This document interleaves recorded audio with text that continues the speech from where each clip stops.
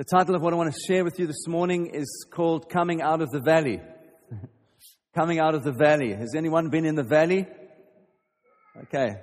Because I feel like for the last 2 or 3 years I've been in the valley. And something of what I want to share with you this morning is the process of God in my own life. And this week has been an amazing week for me personally. Just God speaking to me and encouraging me, refreshing me. And then time we had yesterday away with the guys really was a wonderful time. And all these things just knit together in terms of God's process in our lives. But Psalm 23, you know it well.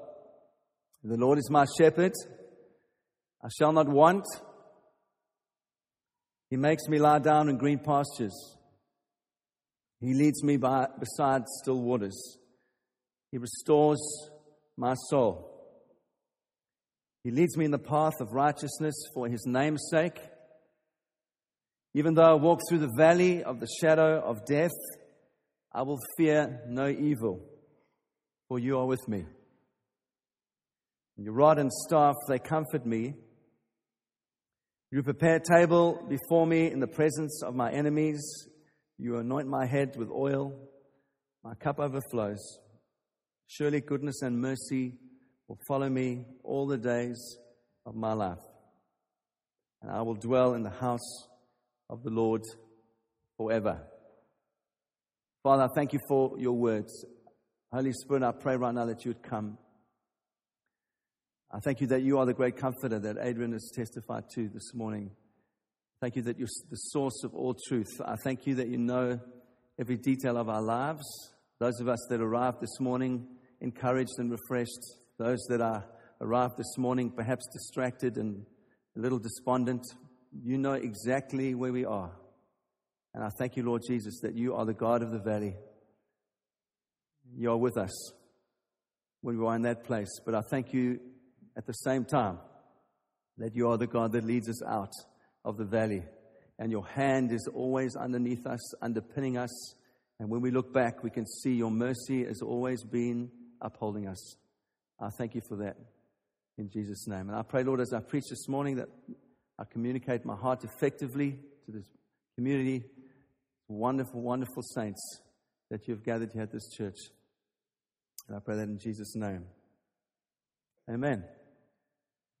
I was chatting this week with Petri, and we had just an amazing time of prayer with the staff. And I'm just going to call it the staff meeting from now on because I don't know what else to call it. But we pray every Thursday morning, and we had this amazing time of prayer, and God just spoke to us wonderfully about a number of things. But one of the things I was chatting with Petri about, he said a very profound thing to me. I thought was profound.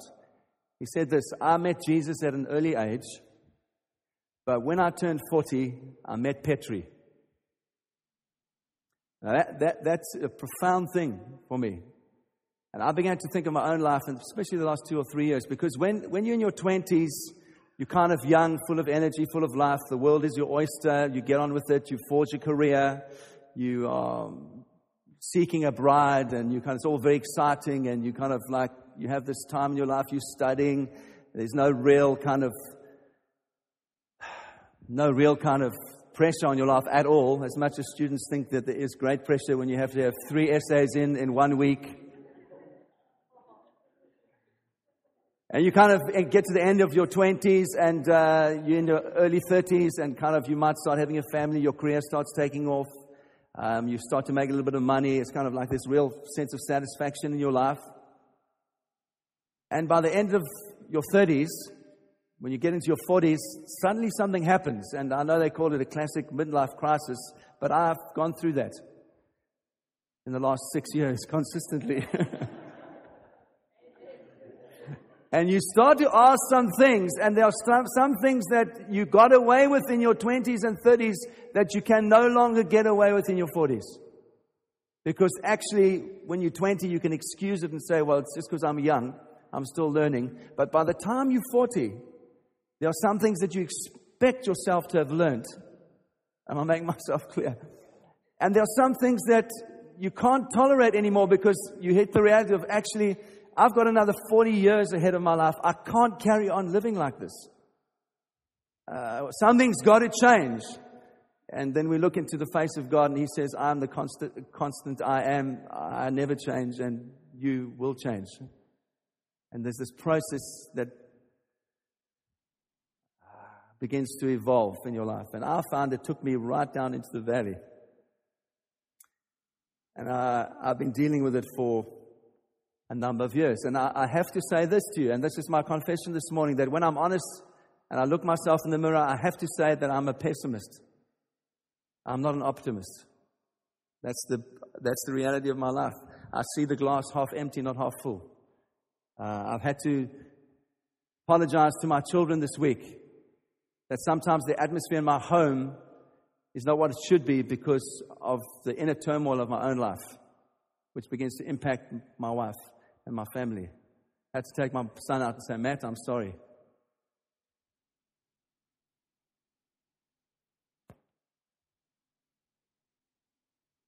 I've discovered I would like to be a man of the mountains, but actually, I'm a valley man.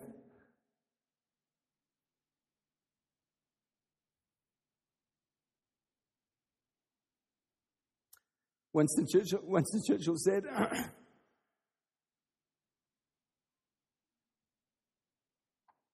that often the black dog would come on him.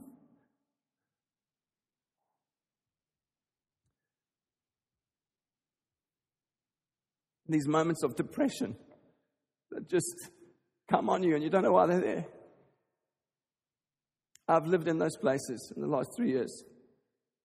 Well, I just say, I don't know what's going on. God, what is going on? Why am I feeling like this? And I mean, I've preached so often Paul and Silas at midnight in the jail. Paul and Silas, they're singing with joy because of what's in their hearts.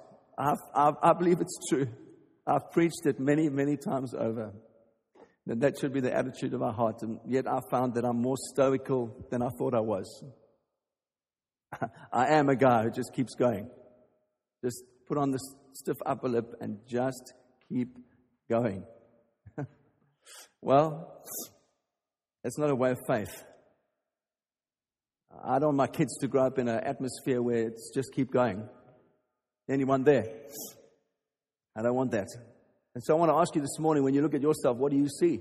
Honestly, in the mirror, what do you see? Do you see a mountaintop man? Are you really a valley person? The point of what I'm saying this morning is that God takes us out of the valley. My testimony this morning is that I'm no longer in the valley, but God is taking me out of the valley. And there are 3 things that God spoke to me this week, 4 actually. And the first is, as I've just looked in my own life and reflected over the last while, the first is this. Revelation verse 3:19 simply says this. It says, be zealous. Be zealous. It's a beautiful word, that old-fashioned biblical word. Be zealous. And something that I've lost in the last 3 years is my zeal.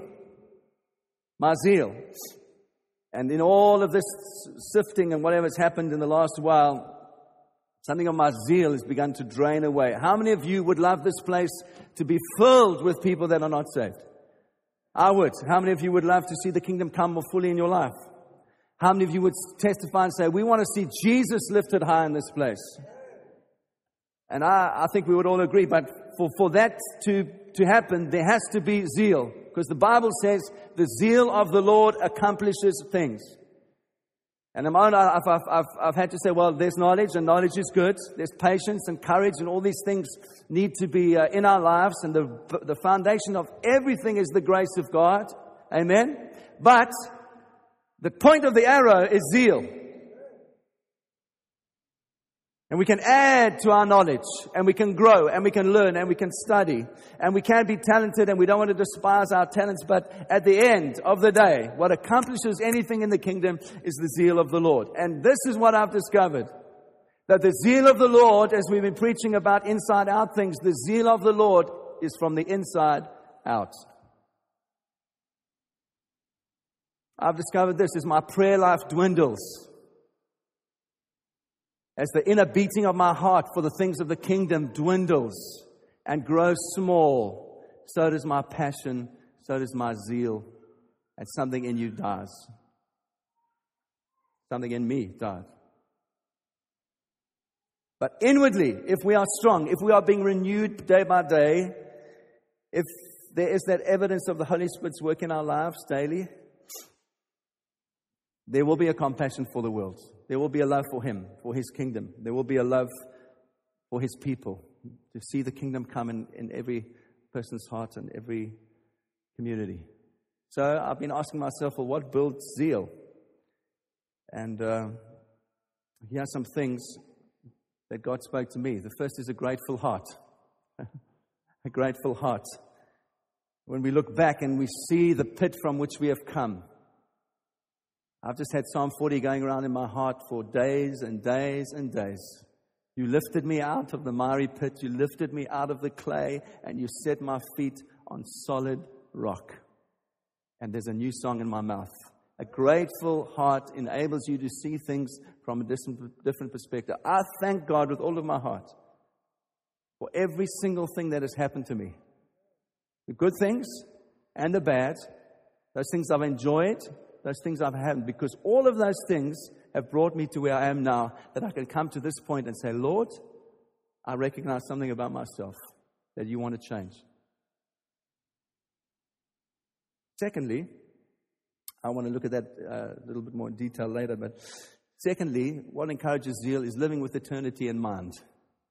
Living with eternity in mind. Surely when we glimpse heaven, surely when we glimpse something of the kingdom and the love that God has for people and the love that He has for His sons, surely when we glimpse that, something of our earthly life now is transformed.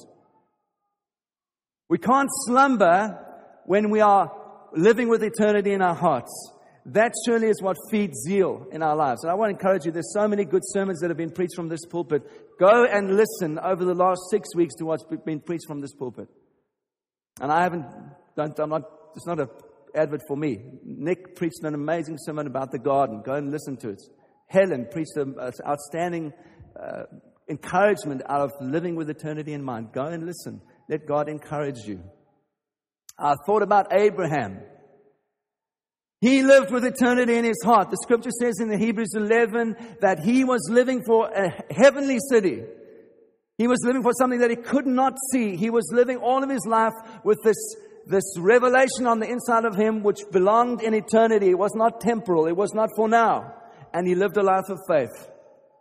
And he put his trust in what he could not see. I want to encourage you this morning that you put some time aside and just let God speak to you in terms of eternity. That we're not living for now. We're not living just as everyone else lives for the here and now, to get a fat pension and a yacht in the Mediterranean and to be successful and perhaps have a book written that makes us a lot of money, whatever your thing is, and to die one day and just says on our graves, here lies a good man.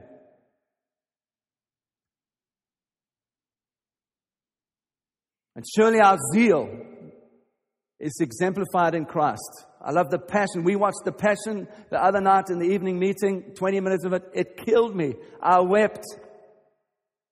I mean, for all what Mel Gibson has done, he's got that scene pretty right.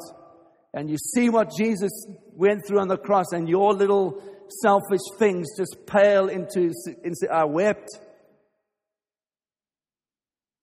Surely the example of Jesus transfixed on the cross, knowing that was his destiny, knowing that he had to go there, knowing what the pain was coming, he did not flinch. He did not flinch one moment. He walked through that destiny for his life, and we are free because of what he brought for us and bought for us on the cross. Amen. Zeal. Secondly, I felt God speak to me about being desperate. About being desperate. Let's ask for what we do not have. If you don't feel desperate this morning, well, ask for some desperation in your heart. You know what I've found about myself? There are things that I long for, things that I desire, things that I yearn for, and those are all good things. But it's only when you come to a place of desperation that you will ask for them. And quite frankly, it's like sometimes things are bad, but they're not yet bad enough. So we go through our marriage, and it's bad. It's not what it should be. It's not intimate. It's not sweet. Our sex lives are are like once a month after fish on a Friday, and we are just like happy with this kind of mediocrity in our lives. And yet it's still not bad enough, because we're still not desperate enough to ask God, change me. And we just mediocre ourselves through our lives. And we're just happy with the mundane and the ordinary, and God has so much more for us. Are you desperate this morning?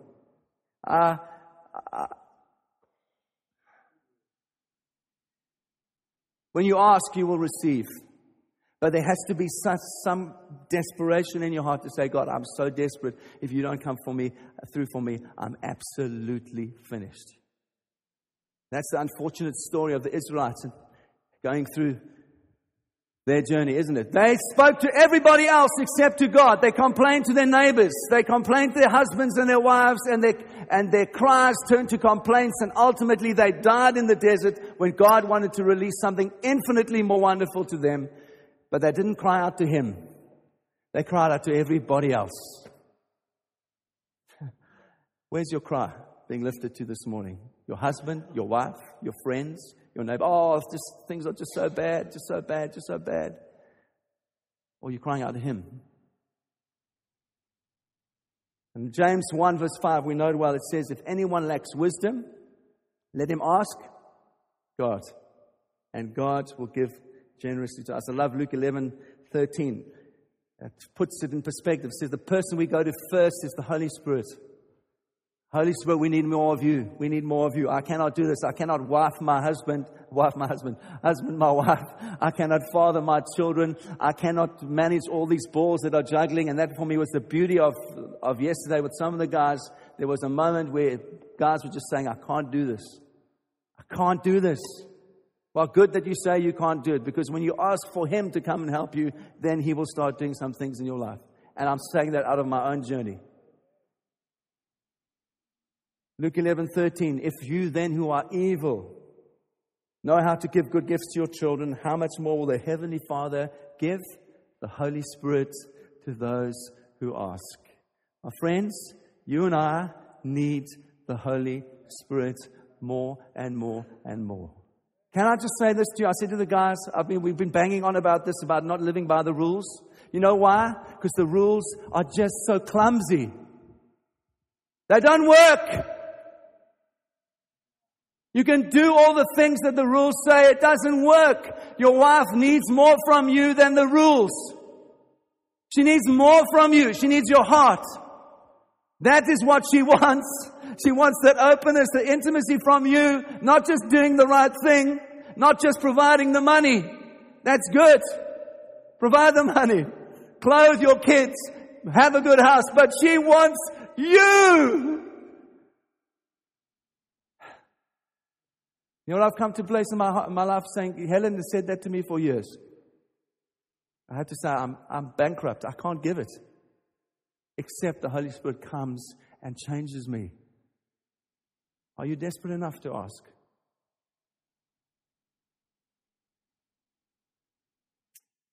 Point of Luke 11:10 for me is this. It says, everyone who asks receives. I don't believe that means that you just won't get unless you ask, but it means until you come to that point of desperation, of actually verbalizing, actually humbling yourself and say, God, this I am desperate for, you won't receive it.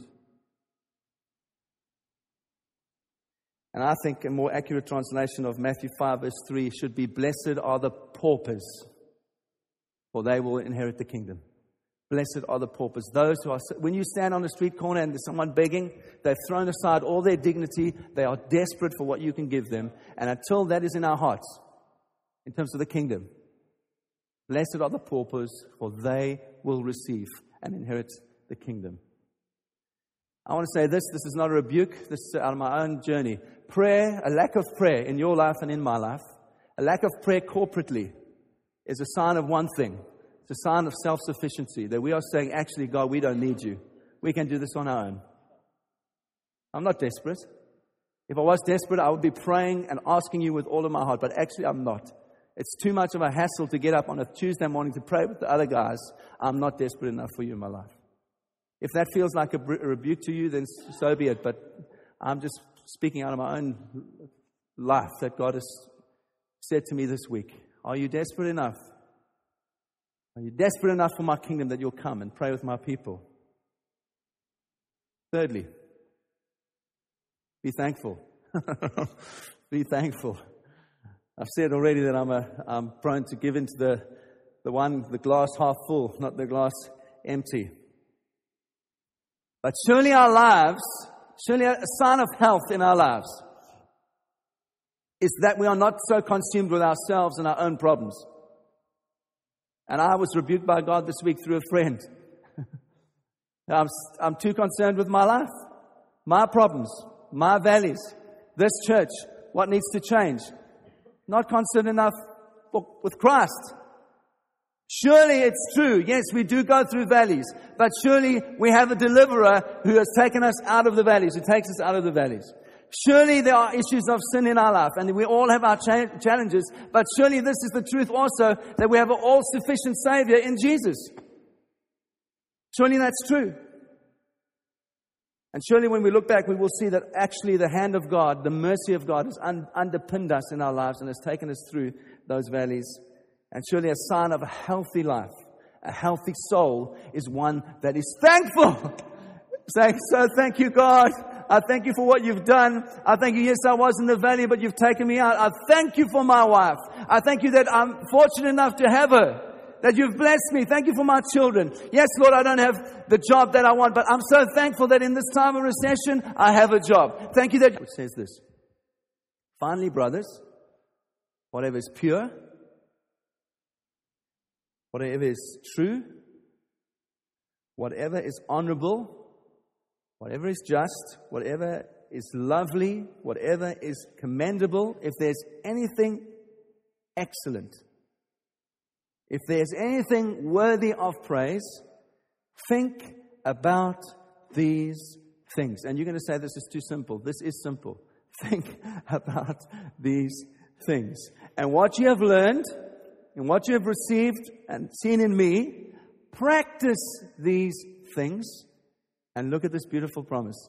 And the God of peace will be with you. That is spiritual warfare. My friends, can you hear me? We have been taught that spiritual warfare is binding all the demons and binding the devil. Well, you can't bind the devil because he hasn't been bound. God hasn't even bound him yet. You can stand in front of your mirror and put on your armor every day. It's of no use to you. None. That is not spiritual warfare. Spiritual warfare is this: taking captive every thought that elevates itself above the name of Jesus.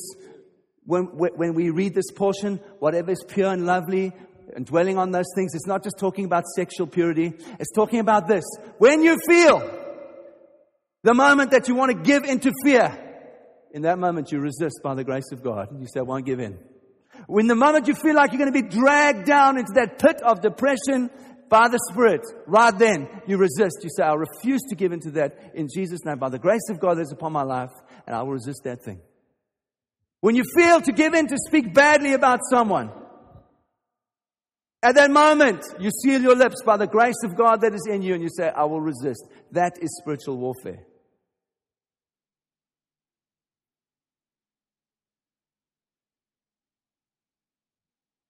You see, I want to say this, and I say to myself, stop making excuses. You know what we all have to do? And I've done this myself. When someone says something that you deflect it off, that's not my problem. Not my problem. No, it's actually it's just I'm under pressure at work. I'm not really like this. It's just I'm under pressure. No, it's not. It's that you really like that.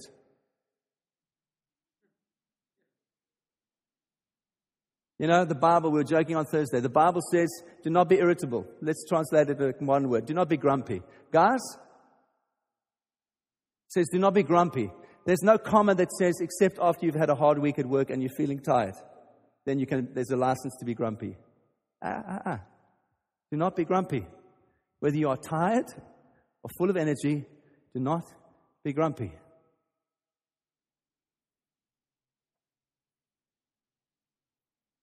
And we like to excuse it and deflect it and say it's all other things.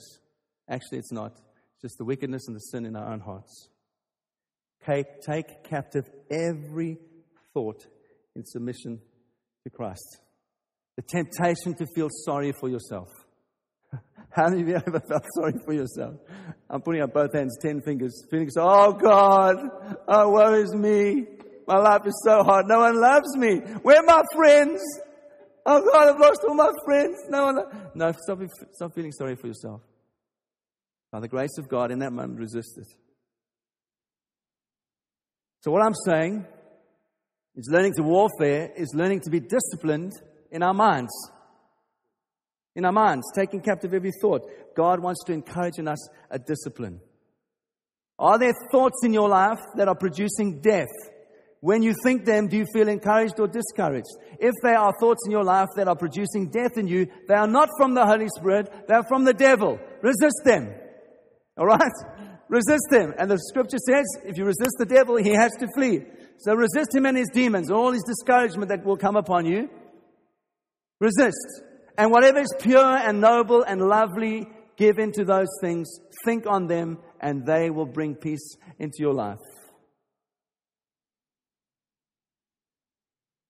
So my friends, maybe you feel like you've been in a valley of dry bones. Well, I've felt that for a while, just like in Ezekiel's vision.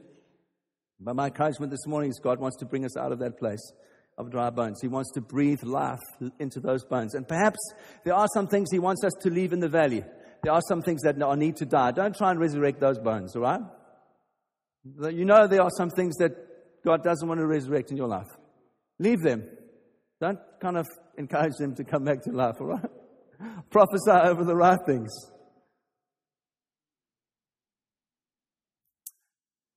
We were, as I said, at this prayer time, as we were praying, there's a scripture that says this: unless a seed falls to the ground and dies, it can produce no life.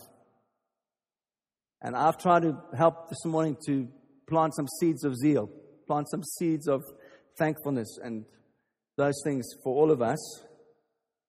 So can I ask you, can you let the sword go through your own heart this morning? Can you do that? Can you not deflect it away and say it's somebody else's problem? Can you just look at the cross and say, as I started with that scripture, Lord, this is my problem.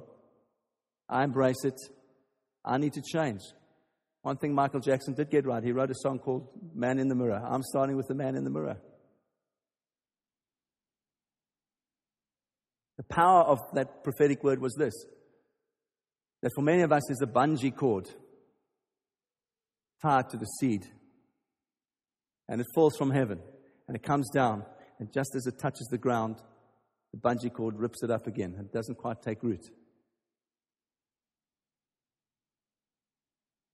And Nick put it like this: private ambition, financial fear, cultural norms form a braided cord that is attached to that ear of wheat, allowing it to fall close to the ground, but never to die in the soil of the kingdom. And then it never produces life. It never produces fruit. My friends, I'm asking you this morning to let the seed die. If there's anything that's been shared this morning that you know is from God, don't harden your heart. Don't let your soil be rocky. Don't let the cares of this world crush it out. Let it take root that can produce fruit.